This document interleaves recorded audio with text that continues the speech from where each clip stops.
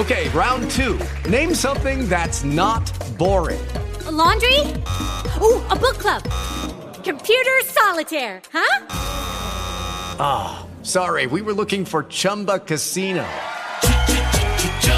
That's right, ChumbaCasino.com has over 100 casino-style games. Join today and play for free for your chance to redeem some serious prizes. ChumbaCasino.com. No purchase necessary. Void where prohibited by law. 18+ terms and conditions apply. See website for details. Welcome to this week's edition of Flashback Friday, your opportunity to get some good review by listening to episodes from the past that Jason has handpicked to help you today in the present and propel you into the future. Enjoy. This show is produced by the Hartman Media Company. For more information and links to all our great podcasts, visit hartmanmedia.com.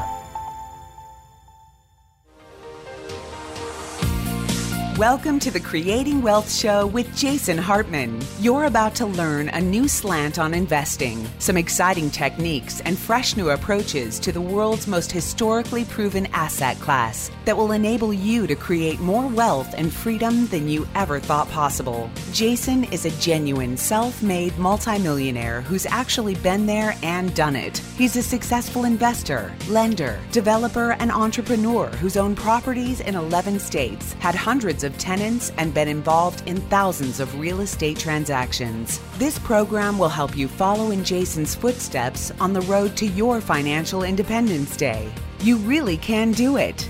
And now, here's your host, Jason Hartman, with the complete solution for real estate investors. Welcome to the Creating Wealth Show, episode number 858, 858. Thank you so much for joining me today. I've got Captain Gary Pinkerton with us today to talk to us about a bunch of things real estate-wise, answer a few listener questions, but most importantly, tell us something we don't know about one of these three things: operating a nuclear submarine, operating a nuclear reactor, or launching missiles. Now, Gary, I'm sure you're not going to give us any classified information here, but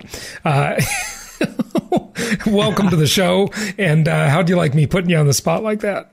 Oh, thanks. Well, I love it. And thanks for inviting me back. Always a pleasure.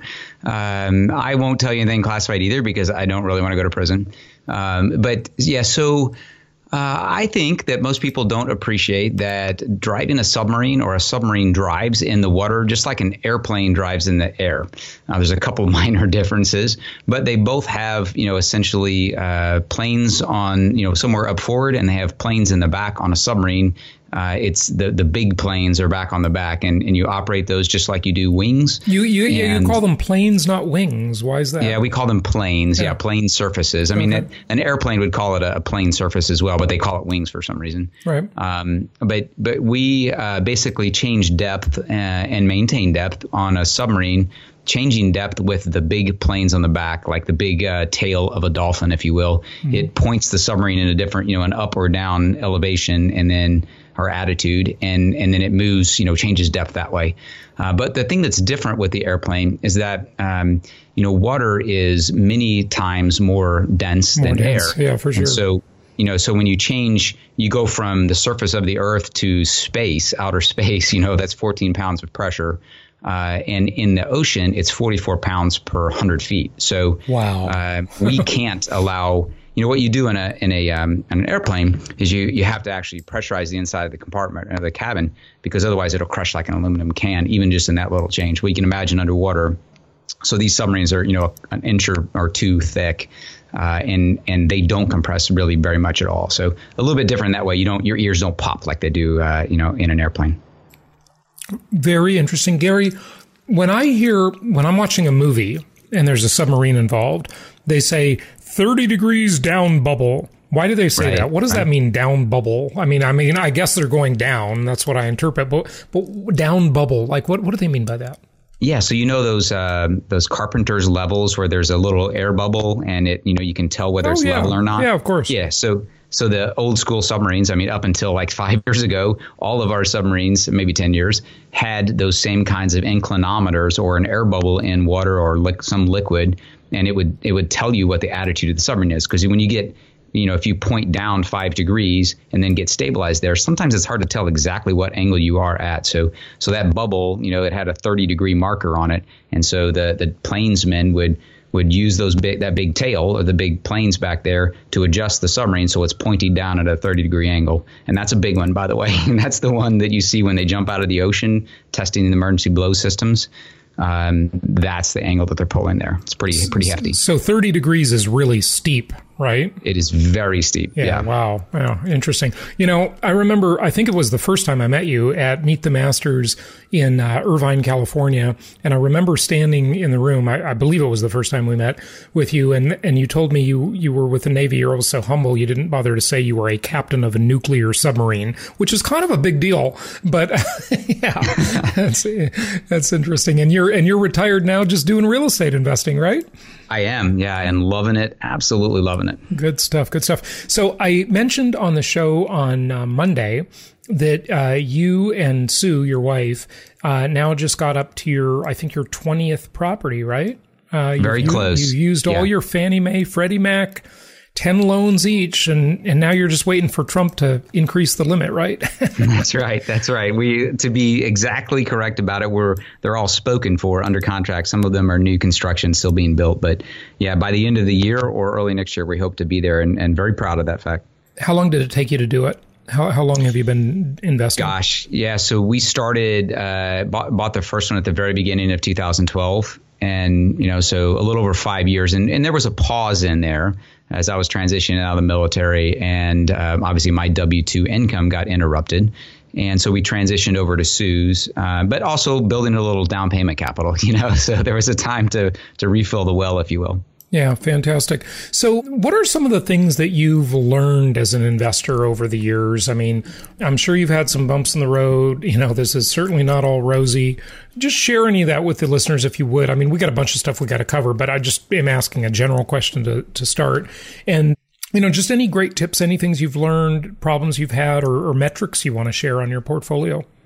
Sure, absolutely. So I think some of the stuff I'm going to say is common and that you have heard from others, but it's good to kind of get it reinforced from somebody, I guess, that's down in the trenches still fairly early in their investing. The team on the ground, extremely important. The manager makes the most difference of everything. And to me, the most important lesson learned, and we talked about this, Jason, in a previous podcast a month or two ago, is that it's most important that your interests and the manager's interests are aligned. And I think that's super important. And I think cash flow for most of us is about staying power. We talked about that in Oklahoma City last weekend. It's about staying power. If you have a positive cash flow or a very close to zero cash flow or better, you have the ability to ride out good times and bad times, tenant evictions and other, damages or failed equipment. With reserves and that fairly close to zero or positive cash flow, I think you're in good shape. And I've also learned over time, and this was surprising to me, that a majority of the return on investment comes from, just being able to get good, prudent leverage on an asset and hedge yourself against inflation and have the tenant pay down your mortgage. Those two things are really the biggest parts. Cash flow is really, again, just about staying power. It's kind of interesting that you say that because since you started investing in 2012, I think you said, there hasn't been much inflation. I mean, it's certainly more than the government has told us. Okay, we all know that the government numbers are completely understated. But, it's not like it's been a severe inflationary time in the regular world. But in the terms of assets, there's been tons of asset inflation, massive asset inflation, which, I've talked about how does that play out in 10 years, because many people aren't, because of that asset inflation, able to enter what I call the investor class. And I think that's a big deal. I think that really is bad for society, but I think it's good for us as landlords because, that means more renters overall. But, what are your thoughts? Yeah. No, I agree with you. And I think, the big bubble in assets is not necessarily, single family homes in linear markets. No, it's definitely not that. Yeah. But single family homes and other types of real estate in cyclical markets have inflated dramatically, and the stock market's way up, and, cryptocurrencies are way up. Gold has done like nothing, pretty much. We should do a whole podcast or something on the, that idea. And this came to me on the idea of leveraging prudent debt and getting credit for all of the appreciation that occurs, even the boring 4% a year appreciation or something in a linear market. Getting credit for all of that, most of which the lender funded, really makes a big difference. It's a 20% return on investment. So just in a very boring market is pretty impressive. And that's one of the things that I've learned. And has really kind of surprised me. The other thing I learned, and I think many of your listeners are this way. Gary, before you go on, I just would like you to drill down on that and explain that a little bit. You threw out the number 4%, then you threw out the number 20%. Yeah. And I think some people might be listening thinking, what is he talking about? Sure, of course. You're talking about leveraged return on investment, and you're not even including tax benefits, cash flow, inflation-induced debt destruction, just leverage. Right. That's it. But go ahead. Yeah. Debt pay down or any of that, right? So, so let's say that you have a $100,000 house and you're going to have $20,000 of your money, so a 20% down payment. And there's a little bit for closing costs, but I'll leave that out of the picture here for easy math. And so if you took that $100,000 house and broke it into 5 parts, 5 pie pieces, that would be $20,000 each. And the bank has agreed to put the money in for 4 of those 5 pie pieces. Well, each one of those pieces, each one of those $20,000 components is going to go up by 4%. And so since I get the credit for the appreciation of his part, the bank's part, even though they put all the money in, I get credit for that. So what's really happening is this $100,000 house goes up by $4,000, but I've only got 20 in the property. So if you take 4,000 and divide it by 20, you see that I actually got a 20% return from that, not 4%. And it's because I got to use all 5 pie pieces worth of the increase. Does that help? Yeah, that really is one of the amazing things. It's deceptively simple, but incredibly powerful. Is that when you're saying like the lender, they loan the money on the property and the property still produces positive cash flow, but you get all the credit. In other words, you get the benefit. They don't get to participate in the appreciation of the property. But interestingly, you'd think, well, you hear people say, well, leveraged is a two-edged sword. And I've argued not really, actually, because if it goes the other way and say everything goes to hell in a handbasket and, we got 30-degree down bubble and the market crashes, okay, people just walk away. Right. So it's like, what, it's the best of both worlds. I mean, admittedly, that's kind of the nuclear option. You don't want to walk away from your properties, but millions of people made that decision in the last Great Recession. Exactly. I think about 12 million people actually, and the people who didn't walk away, they did short sales, they did workouts, they got loan modifications where they reduced interest rates. I mean, I got those on a bunch of my properties, and it really is better either way. Now you got to use it somewhat responsibly, but yeah, super powerful. Okay. Yeah. I interrupted you on that tangent. Do you remember what else you were going to say after the leverage discussion? I do. I was going on my own little bit of a shift and tangent. And that was to say that one of the other things that I learned, I got into this, after 25 years in the Navy and I'd loved my time in the submarine force. But it was challenging on the family, time and time again, dragging my family around the country. And this is not unique to my job. Many people have to go through this, very long hours, moving people around and asking them to, one more time, take one for the team, putting my career kind of above the family.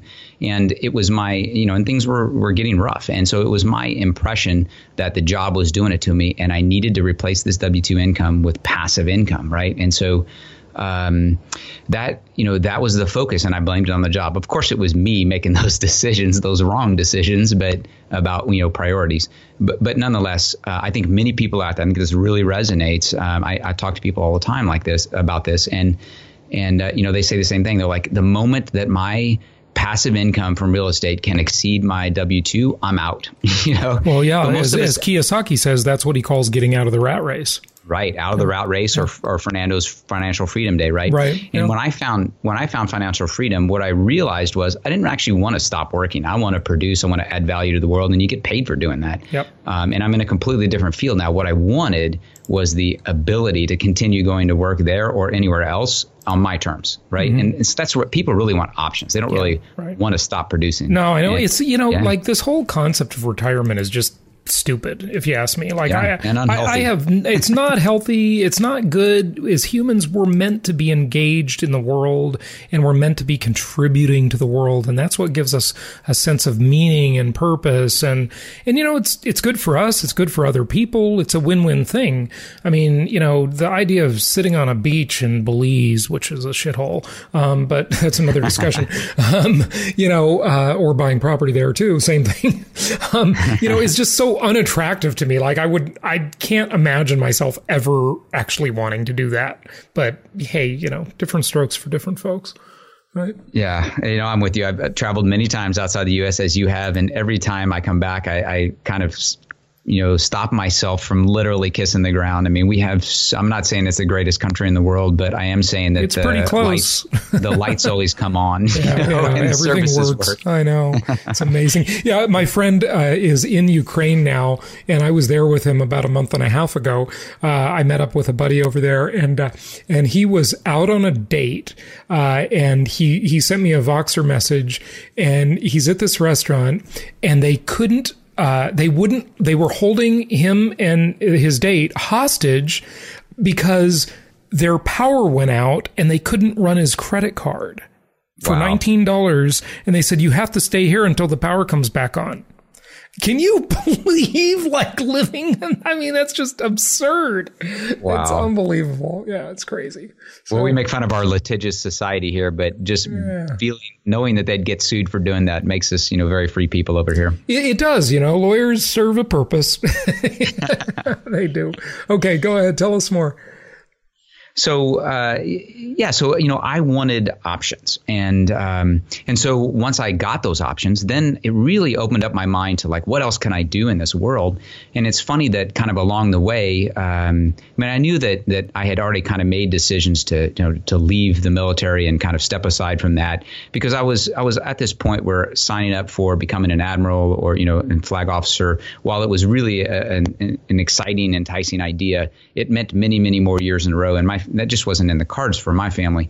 But not having to go off and hustle and get a job allowed me to just open my mind and say, what does inspire me? Where do I think I could add the most value?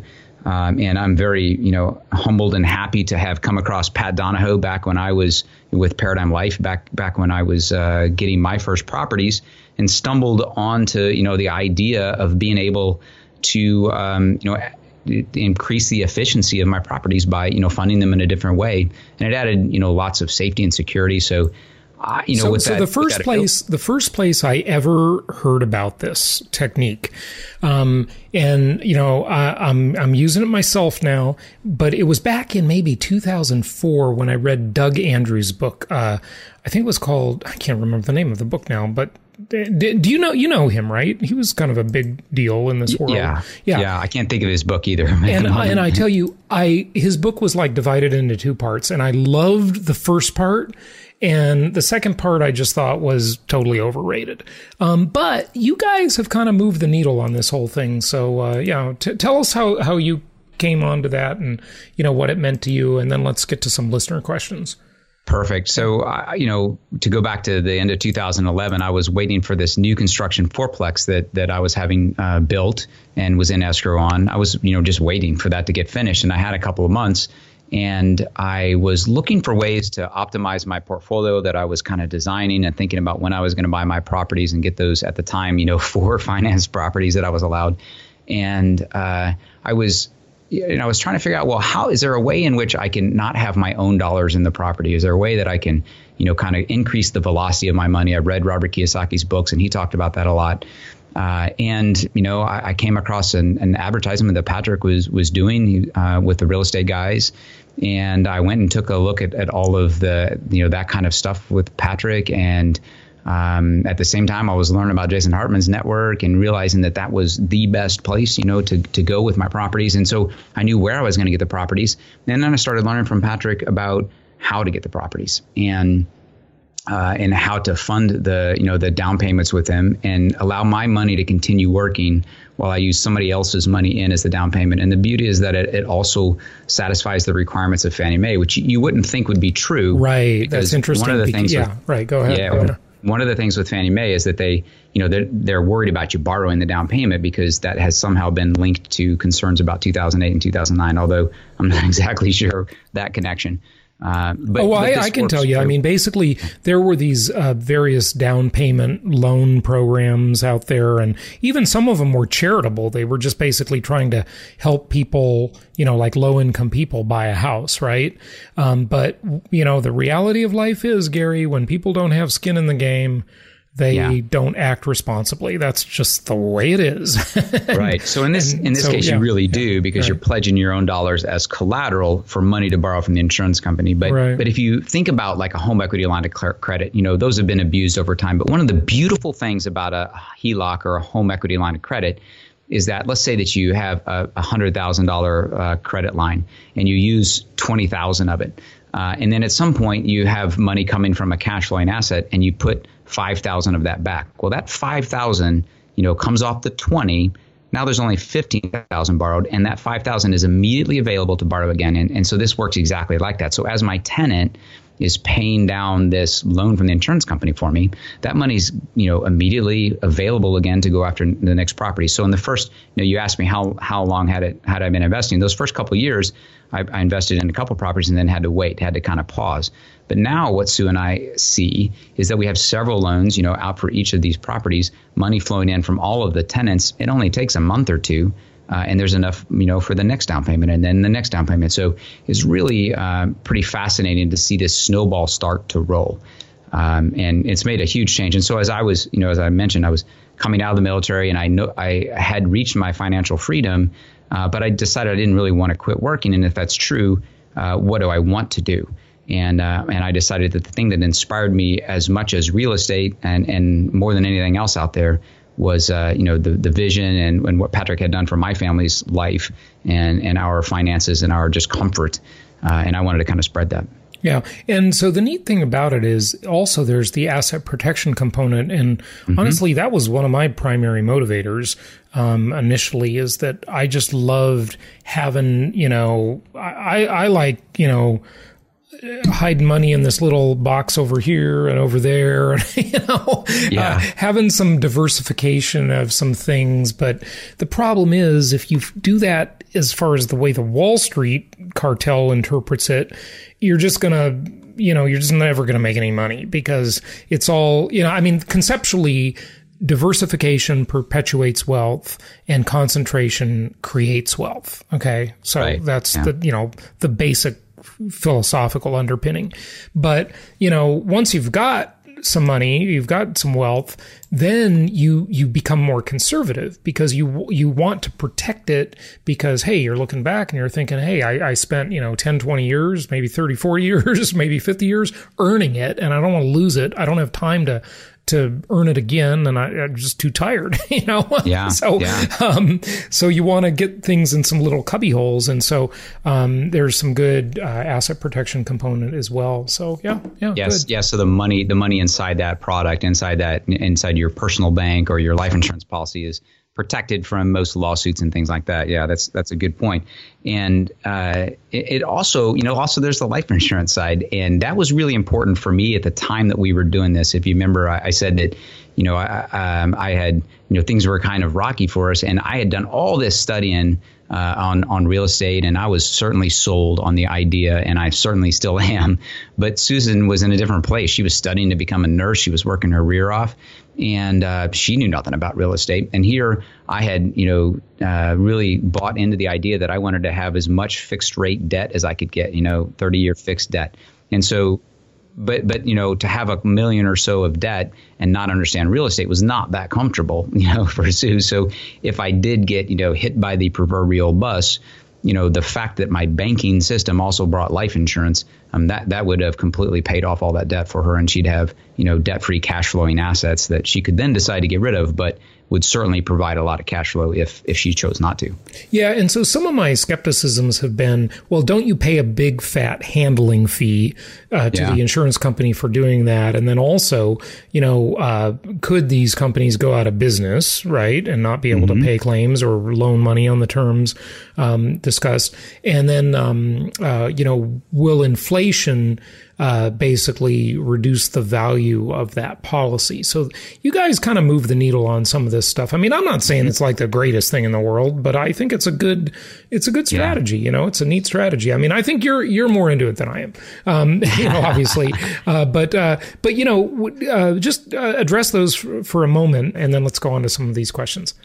Of course. So, you'd commented, are you paying a lot for the insurance side of it? Like a handling fee. Yeah. You got to pay people a handling fee to do stuff for you, right? And so one of the beautiful things that we do when we're designing them this way is we reduce down the insurance focus and increase the cash focus of it as much as possible. And most of the handling fees or the mortality charges, if you will, are in that base insurance policy, that main portion, the insurance part. And we minimize that, on just about a factor of 4, maybe 5. And it has a huge reduction in impact. Some of the other, concerns sometimes is that your money's not accessible early on. Well, in fact, the way I do it and the way I design it for real estate investors, there's on the order of 90% of the money available on day one, to go use. So that kind of, that certainly removes that.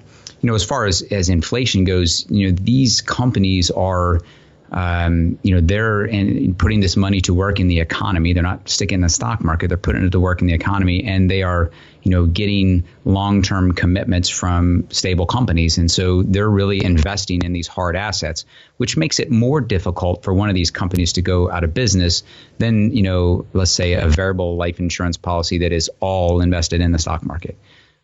It's so for them to go out of business means that that Coca-Cola and Caterpillar and General Electric have defaulted on loans to them, which means that probably the U.S. dollar is not that helpful anyway at that moment, right? I mean, we're probably in a complete reset. So similar to in real estate where I try to invest in hard assets, my insurance policy is investing in hard assets in reality. And then I guess the other thing I would say is just, track record, past performance is no indication of forward look, right? But when you look at companies that have been around for 150 years, have been paying profits, they have been profitable every year for 110. And then you look at like the Great Depression or 2000 and 2008, banks failing across America, and these guys are paying profits. So I'm not saying it's going to always work forward, but one of the great things about this industry is that they are controlled, audited by the states, and so it's it's not a federally controlled thing. It's a much more, I think, intensive look from a state level, and then the rating agencies are fairly rough on them. So you can get a pretty good feel for how capitalized they are. So.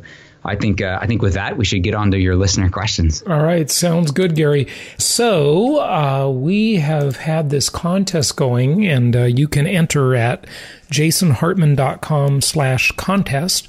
And we will pick a winner here very soon.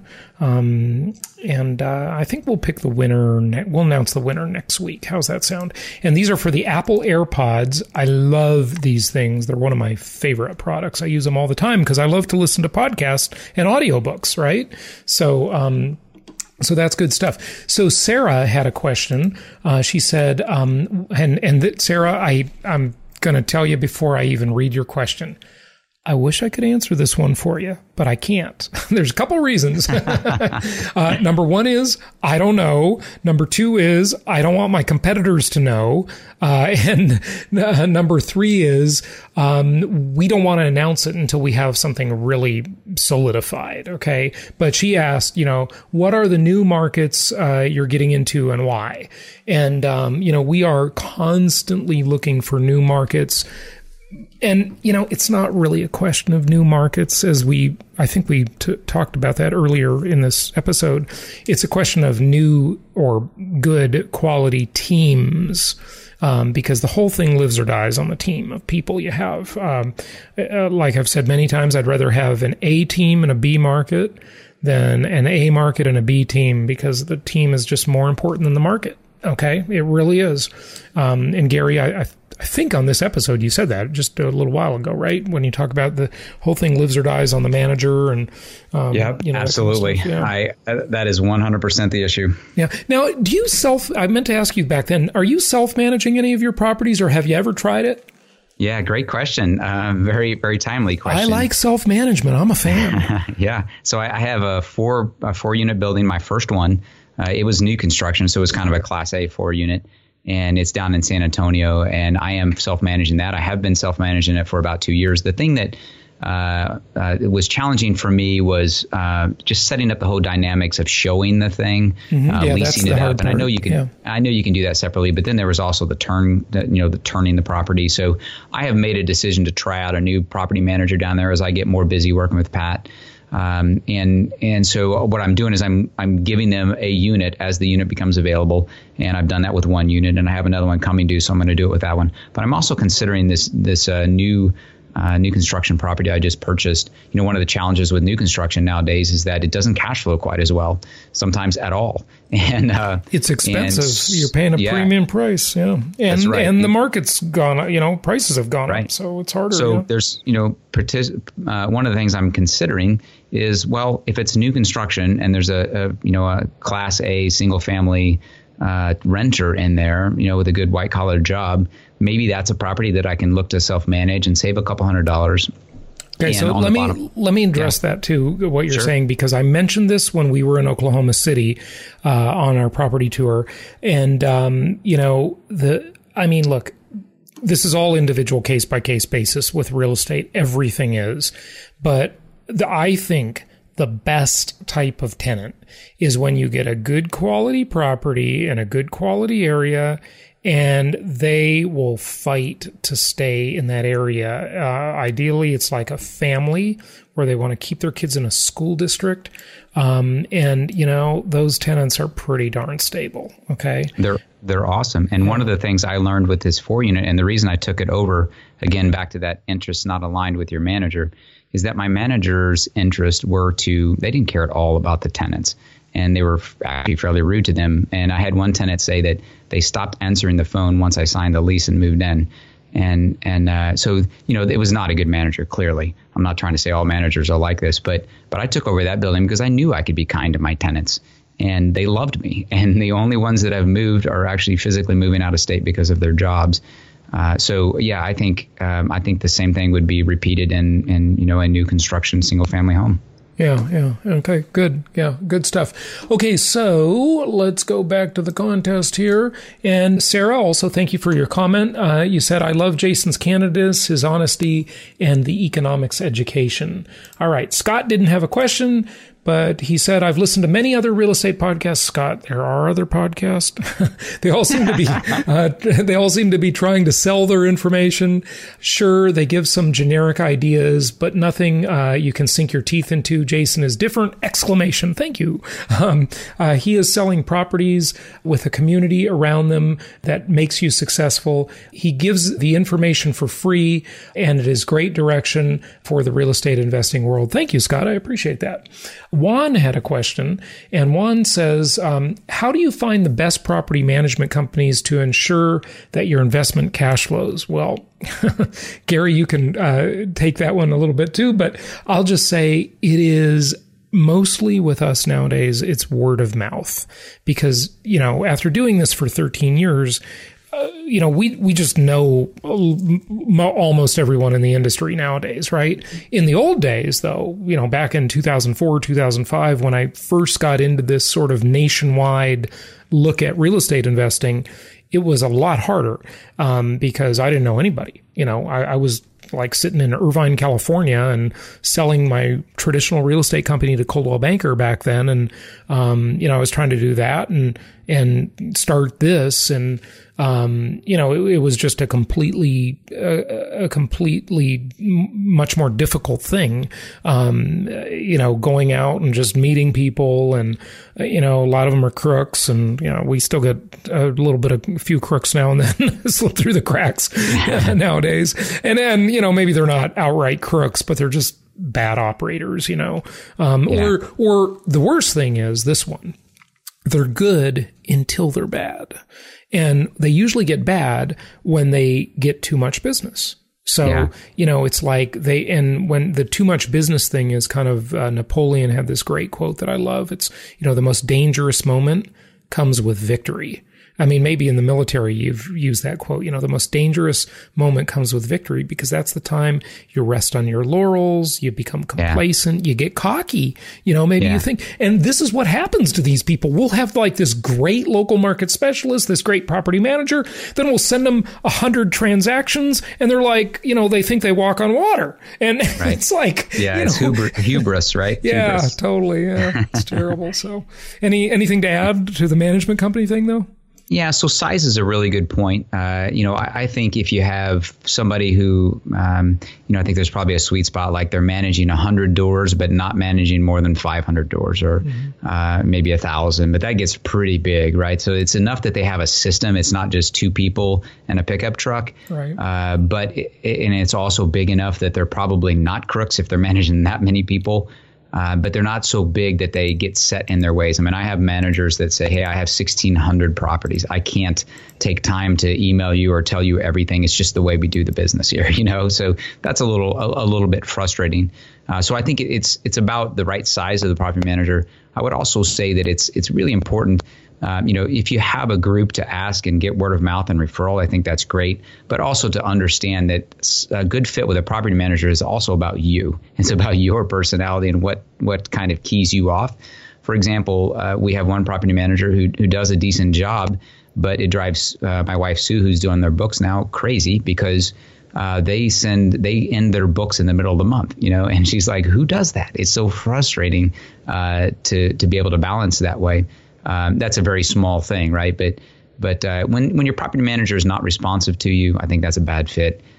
If you really get frustrated when they nickel and dime you, that'll turn you off, right? And so it's like a good tenant. You're not going to find your best property manager the first time, but always set yourself up, like Jason said, with somebody who's probably not a crook because they have a good reputation and been doing it a while, and also not so big that you're just going to be a number. And then just kind of move from one of those to another. And after a couple, you'll find someone that's a good fit for you.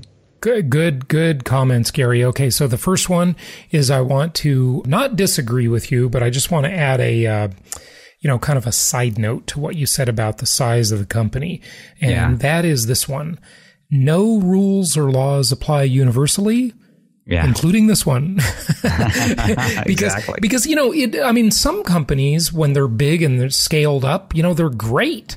And some companies, when they're big and scaled up, they're just lame and impersonal. And it all depends, it just depends. And some companies, when they're small, they're like the roll up your sleeves personal service type of thing. You can have a 2-person shop and they can do a pretty good job. It just depends. But I will tell you, in the smaller business, when it's really small, you might get great service, but if they have like a big, like illness or something like that, it could really interfere with things because they have no backup, right? Exactly. I have one manager that has 2,500 or so units, and they do a tremendous job. Yeah. It just so happens that their philosophy is better in alignment. So I think my second part's more important than the first one. Yeah, good stuff. And then the other thing I just want to say, Gary, is folks, consider self-management. Not if you're new. This is not for newbies, okay? But if you've done this a little while and, you have some experience, okay? Don't do this when you're brand new, okay? But here's the myth about self-management. The myth, I think, is that it takes more time. Sometimes it actually takes less time, because sometimes having that middleman in there, that property manager, it's like you got to manage them and then by extension manage the tenant. Sometimes self-management, you just never, like my landlord here where I live, they're self-managing. they never hear from me, almost never. It's like, and I'm thinking, what hassle are they going through? I send the rent like 10 days early every month. It's just great. And yes, if you're not a regular listener, I am a renter and I have lots of rental properties that other people rent from me because I think that's the best deal. Rent a high-end property for yourself and rent low-end properties to other people. Just wanted to throw that in there in case you're new and you're thinking, what is this hypocrite? He doesn't even own his own house. No, I've owned lots of houses. Big fan of that. Yeah, I've owned lots of expensive houses in places like Newport Coast and Irvine, and now I'm not into it. I like being a renter. It's pretty great. Okay, so Juan's comment is great knowledge and information sharing. The show is not only informative, but it's also entertaining. Jason is genuine and not looking to sell anything. Thank you, Juan. Well, I am looking to sell some things, but I'm glad I don't come across as a cheesy salesman. And then Juan actually had a second question. Maybe we'll wrap up with this one. To take full advantage of tax benefits, how would you suggest setting up my business entity structure? Oh, God, I had to read that question from Juan. Juan, we need like 2 more episodes to answer that question. It's complicated. As far as taxes, I don't know if you're married or not, because that's not a question we asked. And I don't know if you work full time or not, or if you have your own business or what your situation is. But go back and listen to some of the episodes. Just go to jasonhartman.com and search real estate professional. And that is something you should work toward. Try and get yourself set up so that the IRS can consider you a real estate professional. It's not easy to do. I'm just going to warn you, it's not easy, but it could be very worthwhile. But again, for that to be meaningful and to even qualify for it or consider qualifying for it, I'd say you probably got to have at least 10 properties or more. So that's, for someone who's pretty serious about real estate investing, and we have clients with dozens and dozens and dozens of properties. But that's definitely one thing I would say. And then use Property Tracker, propertytracker.com. Just got a beautiful makeover. It looks gorgeous. And use that to make sure you're tracking all your deductions and making your tax filing easy. And Gary, you're going to have something to add to that, I'm sure. That I'm not a tax professional, but yes, and that's our disclaimer for me too. Yeah. So I have learned a ton from some professional CPAs and tax attorneys out there, just in reading their books and in stuff that has been on your podcast, Jason. And one that we've had on the show, we would never do business again. So yeah, right. We both had bad experiences with that guy. Yeah, he actually writes a pretty good book, but I'm not going to use their services anymore. He's got 2 books out now, I think, and he was no good. But but there's a difference between an operating business. If your income is an operating income from sales or service, and if it's passed through. Rental income and that kind of stuff. So it's a bit complicated. We can't actually answer the question without knowing specifically that, because my answer to it would be different. It would be the opposite, whether it's S Corp or LLC and those kinds of things. But yeah, I think your advice on real estate professional and tracking your expenses, paying family members if they can do services for you, all really good ideas. Child labor. Yes, child labor. That's right. They learned a lot. Yeah. Have your kids work in your property sweatshop and and pay them more than they should get so you can use them as a tax deduction. So that's pretty good. Mine has tried to sue me for paper cuts before. Yeah. Your kids have tried to sue you for paper cuts? Yeah. Oh, funny. Oh, gosh. Okay, well, the show that we recommend violating child labor laws on and abusing your children. Okay.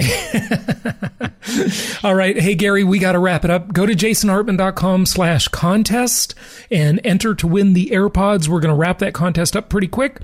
Gary, thank you so much for joining us. Do you want to say anything else? And let's wrap it up. No, absolute pleasure. Absolute pleasure. If you want to, learn more about, what I'm doing and how I do that with real estate, one good source is beyourbank.com. And I would love to talk to anybody about any of these topics. My favorite topic to talk about is real estate, but personal finance is really close behind. Thanks, Jason. That was a true pleasure. All right, Captain Pinkerton, thanks for joining us. Thank you so much for listening. Please be sure to subscribe so that you don't miss any episodes. Be sure to check out the show's specific website and our general website, hartmanmedia.com, for appropriate disclaimers and terms of service. Remember that guest opinions are their own, and if you require specific legal or tax advice or advice in any other specialized area, please consult an appropriate professional.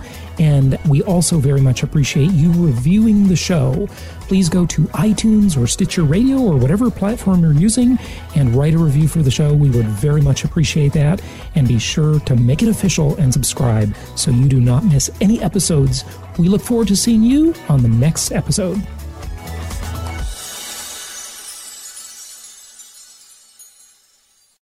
Lucky Land Casino, asking people, what's the weirdest place you've gotten lucky? Lucky? In line at the deli, I guess? Aha, in my dentist's office.